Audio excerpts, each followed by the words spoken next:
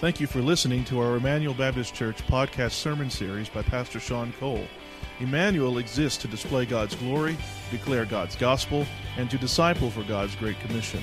If you have any questions about this message or would like more information about our church, you can visit our website at www.ebc-online.org. Now here's Pastor Sean. I don't know if you know that some of the Christmas carols that we sing are either theologically incorrect or sometimes they just have things in them that don't even happen in the Bible story. And so I want to share with you a very beloved Christmas carol, and hopefully I'm not offending anybody today if this is your favorite Christmas carol, but it's the Christmas carol, "It Came Upon a Midnight Clear" by Reverend Edmund Hamilton Sears. It's a beloved Christmas carol, but I don't know if you know that he was a minister back in the 1800s who wrote this Christmas carol, but he was a Unitarian Universalist. Anybody here know what a Unitarian Universalist is? They still have Unitarian Universalist churches around today. Here's what a Unitarian Universalist believes. All paths lead to heaven. Everybody's going to heaven, and you don't have to believe in God. You can believe in whatever you want to believe. And so this viewpoint is what birthed the song, "It Came Upon a Midnight Clear." And it's very interesting, the lyrics, "It came upon a midnight clear," that glorious song of old, from angels bending near the earth to touch their harps of gold. Peace on the earth, goodwill to men, from heaven's all-gracious King. The world in solemn stillness lay to hear the angels sing. Now we hear this and it talks about angels, it talks about people being silent, waiting for this message. But what's missing from this song? If you look at the entire song, there's one thing missing: the birth of Jesus.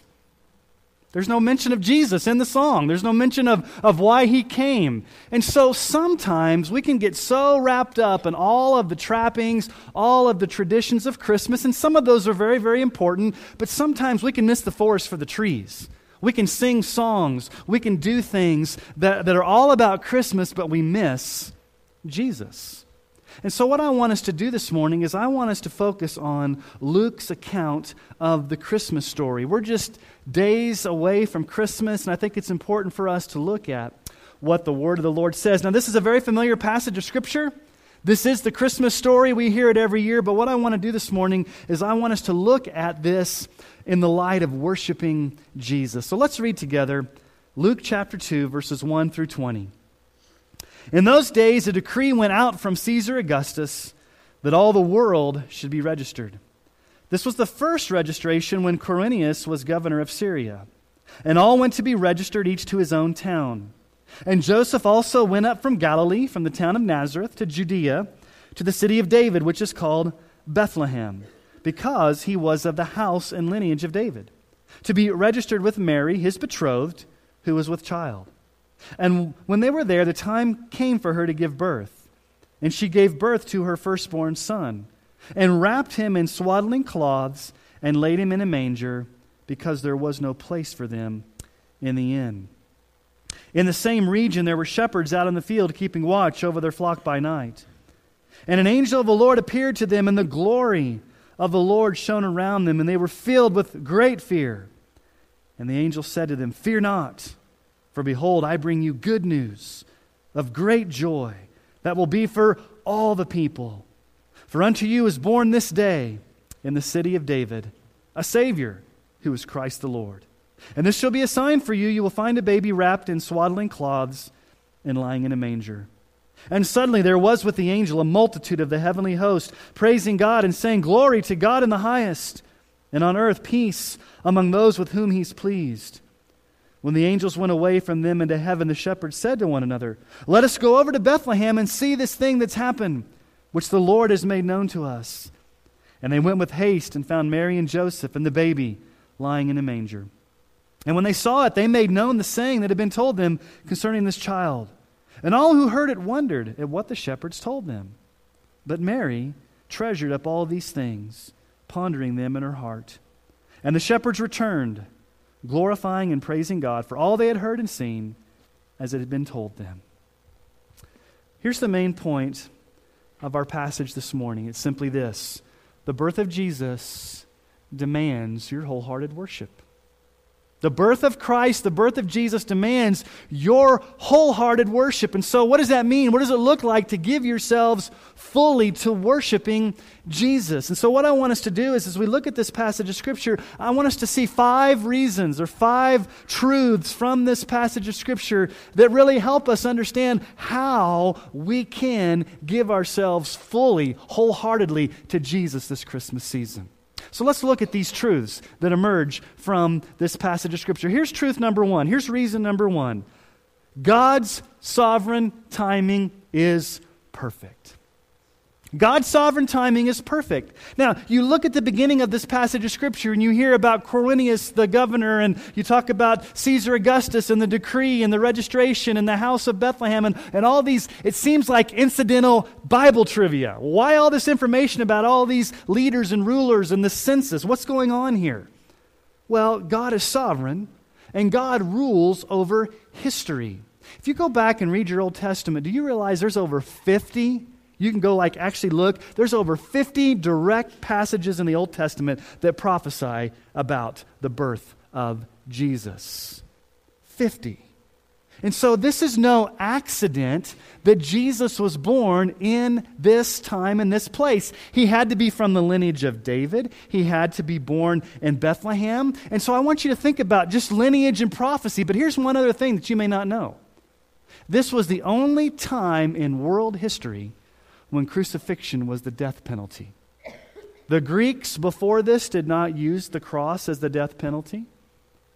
Generations in societies after the Roman Empire did not use the cross as a death penalty. This was the only time in world history where crucifixion, the cross, was the death penalty. So Jesus had to be born at a point in time where he would go to the cross. And so God's sovereign timing is perfect. In other words, Jesus had to be born at this very time.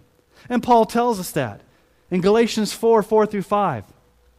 When the fullness of time had come, and God's fullness and God's economy and God's sovereign timing, when that fullness had come, God sent forth His Son, born of a woman, born under the law, to redeem those who were under the law, so that we might receive adoption as sons.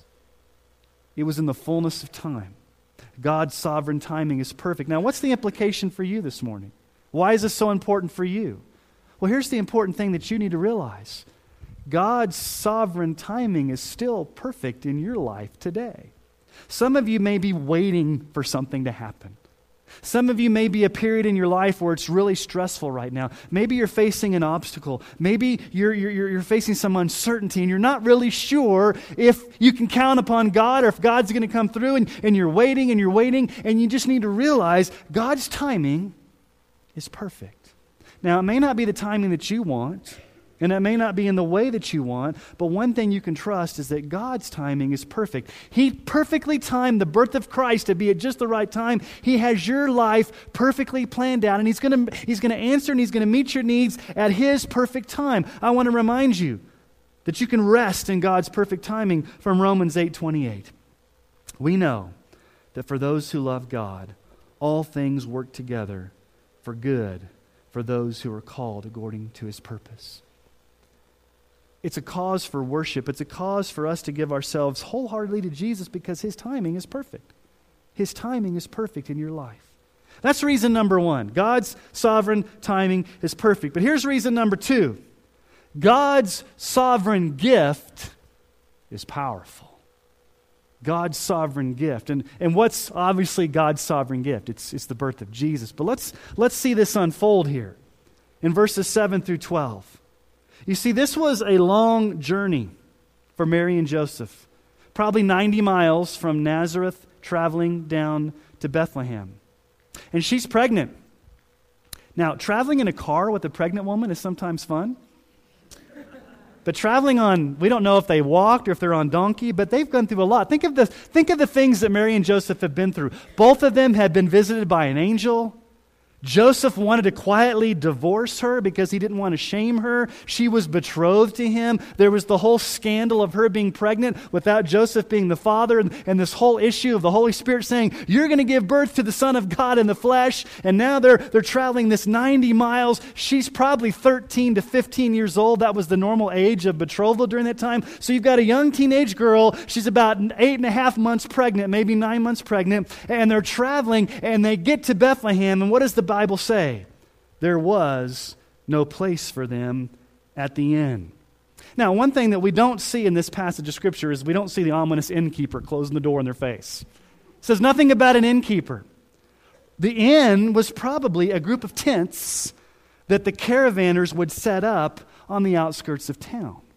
Here's what the Scripture means. There was no suitable place for her to give birth in privacy. In privacy. So what did they have to do?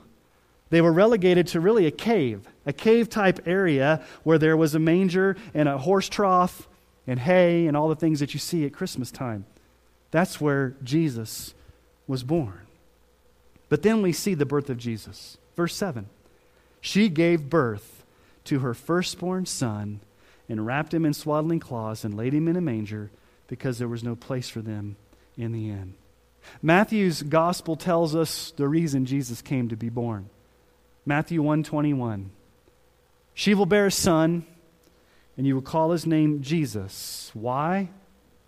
For he will save his people from their sins. That's the true meaning of Christmas. Trees are great, gifts are great, food is great, fellowship is great, but the greatest gift of all time is Jesus coming to save us from our sins. That's why God's sovereign gift is so powerful. And here's the thing that we need to understand this Christmas. Jesus came to save us from our sins, which means that we're sinners. Then we need to be saved from those sins.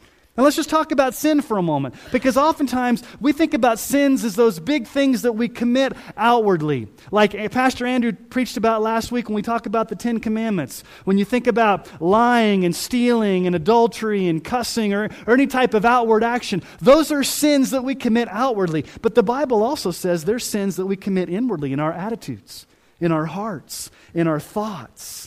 But do you know why we sin in our heart, in our thoughts, and why we sin in our actions? Do you know why we sin? The Bible says we sin because at the core of our being, we're sinners. We are born in sin. Every single one of us has inherited a sin nature from Adam and Eve, and we are born in a state of being a sinner. That's the reality. We need to be completely forgiven of our sins. Romans 3:10-12 says this, as it is written, none is righteous, no, not one. No one understands, no one seeks for God. All have turned aside, together they become worthless. No one is good, no, not even one. It describes our condition as a sinner. It's our condition. And it describes our actions. We actually commit sins because by nature, to the core of our being, in the depth of our hearts, we're sinners. And that sin separates us from God. And so we're not inherently righteous. The Bible says nobody seeks after God. The Bible says we've all become sinners. And that's the devastating news. Here's the devastating news about being a sinner. You and I can't fix this situation. You can't clean yourself up. You can't make yourself better. You can't morally improve yourself. You can't be good by trying to go to church so many days of the week. You can't pray enough. You can't get baptized enough. You can't give to the poor enough. You and I can't do enough to fix this problem because it goes to the depth of who we are. It goes into the core of who we are. We are sinners by nature, and we can't clean ourselves up. In other words, here's what the Bible says. The Bible says we're helpless. We are helpless. We cannot fix ourselves. We are hopeless. We are hopeless. There's no way that you and I can get rid of our sin. And not only are we helpless and hopeless, but we're hellbound. The ultimate end of you and I sinning, if something doesn't happen to intervene, is hell. And so here's the reality. Jesus came to save us from being helpless, from being hopeless, and being hellbound. And the great news of the gospel, the great news of Christmas is that Jesus, because our sin is so bad, the good news is that Jesus came to save us from that. And He didn't just save us from our outward actions, but Jesus comes and saves us to the core of who we are. He gets down deep into the core of who we are. He transforms us from the inside out. He doesn't just wash us on the outside, and He doesn't just kind of put a Band-Aid on our knee, and He doesn't say, just kind of get along and help yourself. Jesus comes and transforms us from the inside out and makes us acceptable before God. On Wednesday nights, we've been studying the book of Hebrews, and there's this passage that we came across a few weeks ago that just really resonated with me. Hebrews 10:14. For by a single offering, talking about Jesus, giving Himself, He has perfected for all time those who are being sanctified. Now, what does that mean? It means that because of the sacrifice of Jesus on the cross, He has made you and I, if you trust Him for salvation, in a permanent position of being totally, completely, absolutely cleansed and forgiven, sins past, present, and future. We are acceptable in a position before Almighty God because of Jesus. That's the good news of the gospel. This cleansing, this complete forgiveness and cleansing can be yours today if you want it.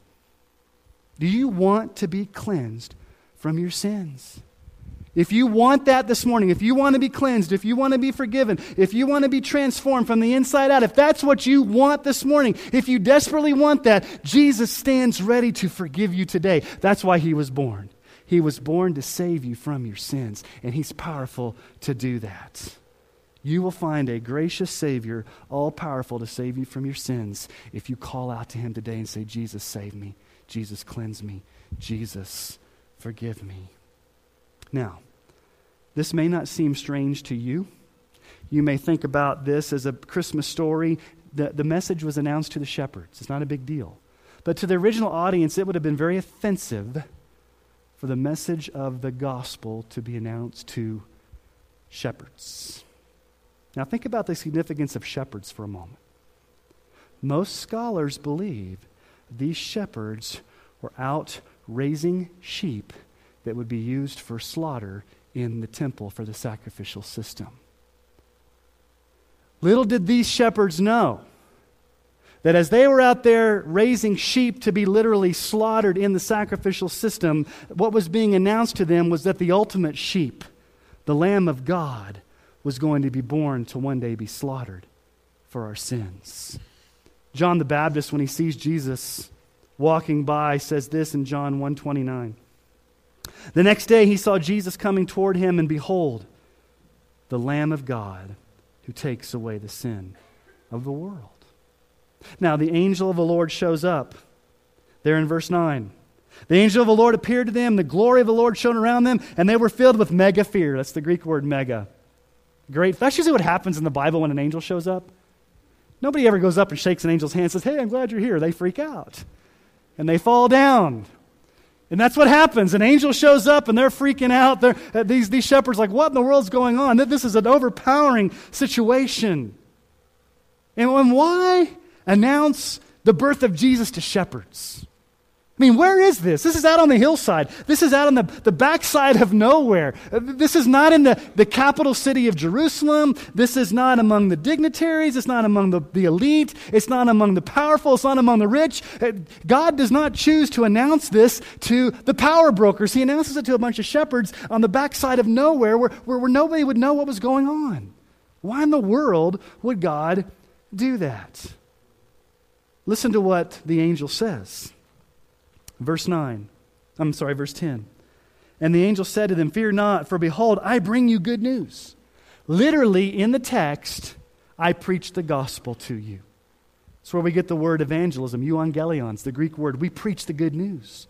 And what is this good news? It's a good news of great joy, mega joy, awesome, powerful joy. And notice who it will be for. It will be for all the people. Notice the expansiveness of why Christ came. It's not just for the Jews. This would have been offensive because the Jews thought, hey, the Messiah is only for us. And then the angels say, listen, this gospel, this good news is going to be for all the people. So whether you're rich, whether you're poor, whether you're black, whether you're white, whether you're a man, whether you're a woman, whether you're a slave, whether you're free, whether you're black, brown, white, all the different colors of the world, it doesn't matter. Jesus has come to pave the way for salvation for all people. So here's the good news. Your only requirement for being loved by Jesus is this. that you're a sinner. Doesn't matter how much money you make. Doesn't matter your family background. Doesn't matter the color of your skin. Doesn't matter how many horrible things you've done. It doesn't matter how many good things you've done. The only thing that matters is that you're a sinner. And here's the thing. The playing field's level at the foot of the cross. Jesus has come to make the way of salvation available to all people.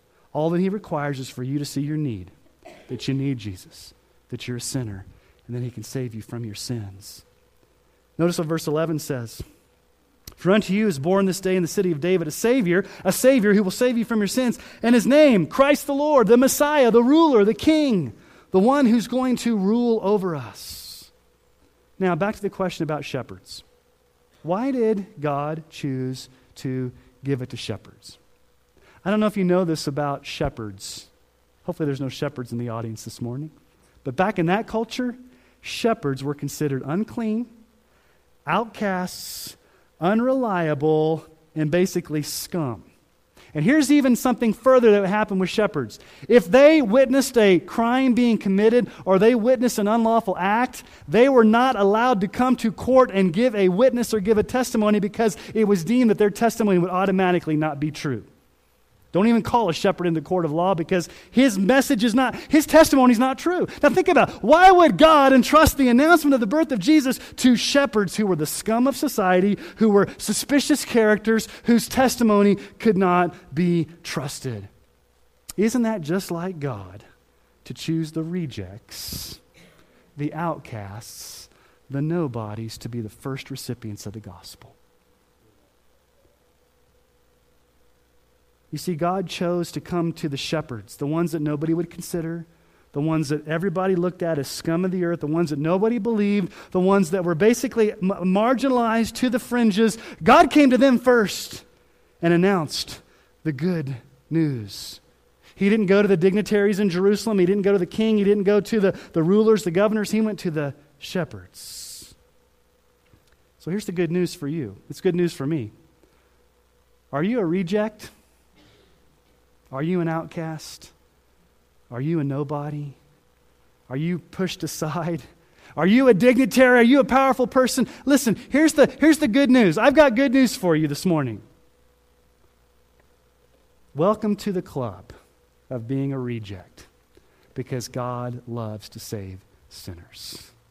If you're here today and you're a sinner, if you're here today and you're broken, and you're here today without Christ, and you're here and you're floundering, and you're here today and you can't figure things out, let me just say, welcome to Emmanuel Baptist Church.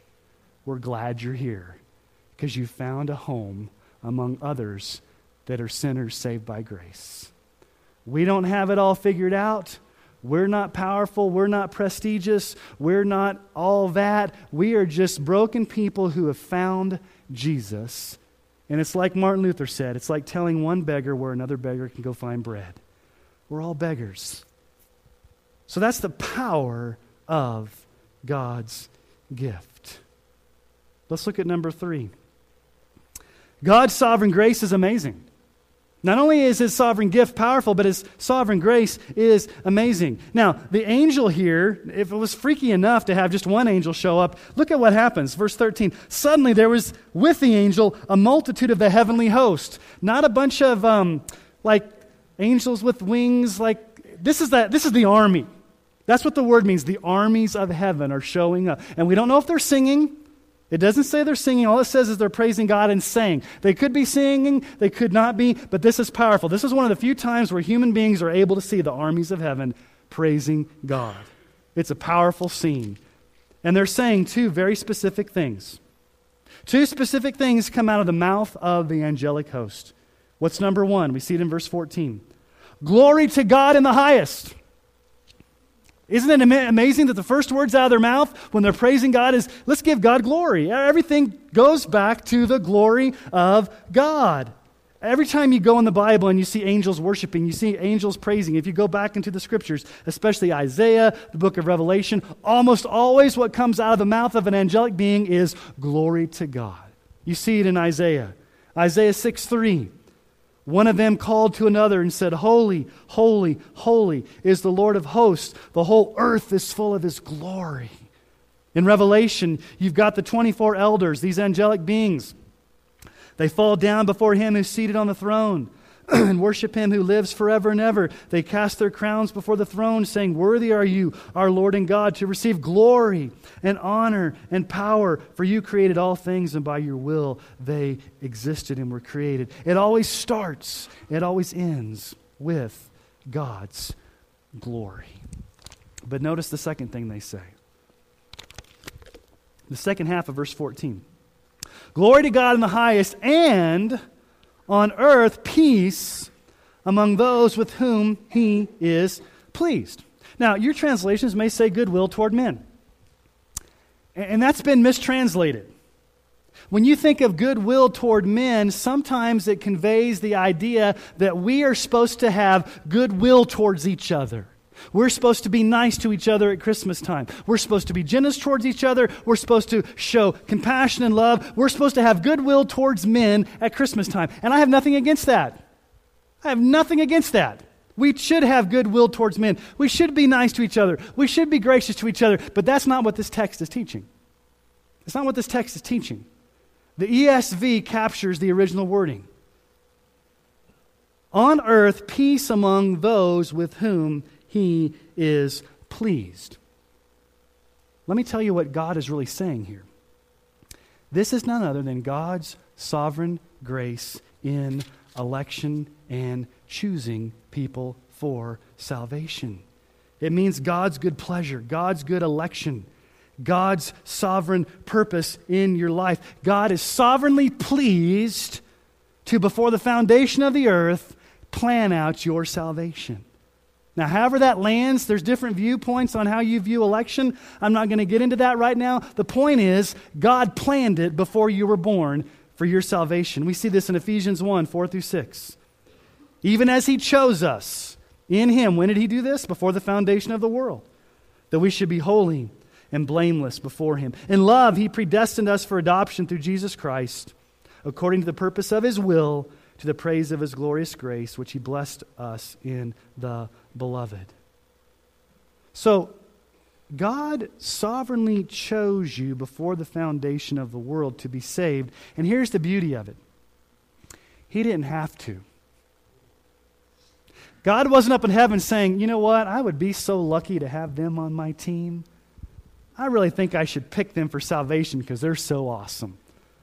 Is that what God did? God looked down and said, "They're all sinners, they're all depraved, they're all going to hell. I'm going to choose them simply because I have the right to choose them. I'm going to do that in my love and in my grace." You see, the sovereign grace of God is amazing because you don't deserve it. Listen to what Romans 5:8 says. God shows His love for us in that while we were still sinners, Christ died for us. God didn't wait for us to get our act together and say, "Hey, when you guys get your act together, when you've got it all figured out, when you reach this moral standard where somehow you'll be acceptable, then I'll consider sending Jesus down to die for you. And maybe, just maybe, I'll send Him down there to die for some really good people." Is that what the Bible says? No, it says, while we were still sinners, Christ died for us. And what was the reason behind that? God showed His love. Here's reason number 4. God's sovereign glory is captivating. Now, verses 15 through 19, we see the shepherds go find out what's going on. They go and they visit. They see Mary, Joseph, baby Jesus lying in the manger. But look at verse 19. But Mary treasured up all these things, pondering them in her heart. Mary treasured these things. Mary guarded these things. All the things that Mary had been told. All the things that Mary had gone through, the angelic announcement, the Holy Spirit overpowering her, the whole announcement that she would give birth to Jesus, now it's a reality. It's come true. She has given birth as a virgin to the Christ child, and everything's just kind of swirling through her head. It's coming to fruition. And in this moment, she just takes it all in and she says, "This is captivating. I'm treasuring this in my heart." Now, no other person shared what Mary experienced. There was only one person in redemptive history who carried God in the flesh in her womb and gave birth to Jesus. And that's an amazing experience that only Mary's going to share. So Mary only has the only experience of giving birth to Jesus. That's unrepeatable. And we need to be careful that we don't somehow venerate Mary to a position that she doesn't need to be, as some people are inclined to do. She still was a sinner saved by grace, but she did have a unique experience with the Lord. But here's what I want to tell you. Even though it was an unrepeatable event for Jesus to be born by Mary and for her to treasure these things in her heart, we can still have the same attitude as Mary of treasuring Jesus in our hearts. Now, that's an interesting word. Treasure. What images come to your mind when you think of the word treasure? When you treasure something, when you value something. It's like what the psalmist says in Psalm 73, 25 through 26. Whom have I in heaven but you? And there's nothing on earth that I desire beside you. My flesh and my heart may fail, but God is the strength of my heart and my portion forever. Can you say that like the psalmist? There's nothing else on this earth that I treasure. There's nothing else on this earth that I value. There's nothing else on this earth that I hold on to, that I cling to besides Jesus. He's my portion. He's my joy. Do you this Christmas treasure Jesus? Is He your joy? You see, Christmas is fun. Hopefully every single one of you are going to give and receive gifts at Christmas time. And you may even get something you want. And it may be so exciting to open that and like, oh, I finally got what I want. But guess what? It's going to get old after a while. It's going to break down. And guess what's going to happen the next year? You're going to want something different. There's going to be another Christmas and another set of gifts. But here's the one thing. Jesus is like no other gift you're going to receive, because God went to great lengths and God spared no expense to give you the greatest gift in Jesus. And so the question is, what are you going to do with the gift? What are you going to do with the gift that Jesus has given you in Himself? Are you going to treasure Him? Here's number 5. God's sovereign gospel is worth sharing. Let's go back up and look at verses 16 and 17. The shepherds went with haste. They found Mary and Joseph and the baby lying in a manger. When they saw it, they made known the saying that had been told them concerning this child. They had made it known. Literally in the original language, it means they broadcast it. They announced it. They probably went back to Jerusalem and announced it. They went back to Bethlehem and announced it. They went up and down the streets announcing it. Now think about it. If you had seen the angelic host appearing to you out of heaven, and then you went and saw the Christ child being born, could you not help but keep it in? Would you not want to go share it with everybody that you came in contact with? But here's that lingering question. Are the people going to listen to the shepherds? Are the people going to respect the shepherds? Are they going to trust the testimony of the shepherds? Verse 20 is the key. Not only did they broadcast it, not only did they go about sharing it, but look at verse 20. They, shepherds, returned, glorifying and praising God for all that they had seen and heard as it had been told them. Interesting word, they returned. They returned. They didn't hang around and bug Mary and Joseph and sit there. They had to make room for the wise men to come later on. They returned. What did they do? They went back to normal life. They went back to shepherding. They went back to what God had called them to do. But notice the manner in which they went back to normal life. Whatever normal life is for you, whatever normal life is for you at Christmas time, the excitement of the season, you're going to go back to normal life. You're going to go back to your jobs. You're going to go back to your places of work. You're going to go back to your careers, back to your schools. You're going to return. So what's your attitude going to be when you return? Notice the attitude of the shepherds. They returned doing what? Verse 20, glorifying and praising God. These words denote continuous lifestyle, actions. Their actions, their lifestyle, the way that they carried their life was they were living a life of worship. You see, here's what marked the shepherds. They were living a life of worship and a life of witness. A life of worship and a life of witness. They were worshiping the Lord with their lives in everyday life as they returned, and they were telling everybody that they could come in contact with about Jesus. They couldn't keep it in. They couldn't keep it to themselves. They could not be silent. It was worth sharing. It was worth sharing. It wasn't just a one-time lip service, but it changed them. Seeing the angels and seeing the baby Jesus changed them forever. It so transformed them that they had to tell everybody they came in contact with, and they returned to normal life, living a life of worship. So, let me ask the question for you. Have you experienced this type of change? Have you been changed by the sovereign God whose timing is perfect? Have you been changed by the sovereign God whose gift is powerful? Have you been changed by the sovereign God whose grace is amazing? Have you been saved by the sovereign God whose glory is captivating? And have you been changed by the sovereign God whose gospel is worth sharing? Would that describe you this Christmas? Would you commit to a lifestyle of worship and of witness? A lifestyle of worship and of witness, that your life is going to be one of wholehearted worship of Jesus, so much so that you can't keep it in, that it leads to witness, just like the shepherds. I'm going to worship with my life, and I'm going to witness to the greatest gift of all time. I'm going to tell everybody I come in contact with about Jesus Christ. Because here's the bottom line. The birth of Jesus demands it. It demands your wholehearted worship. Let's go to Him in prayer this morning. Father, we thank You for the opportunity to look at Your Word this morning. We thank You for the grace that You've shown us in the gospel.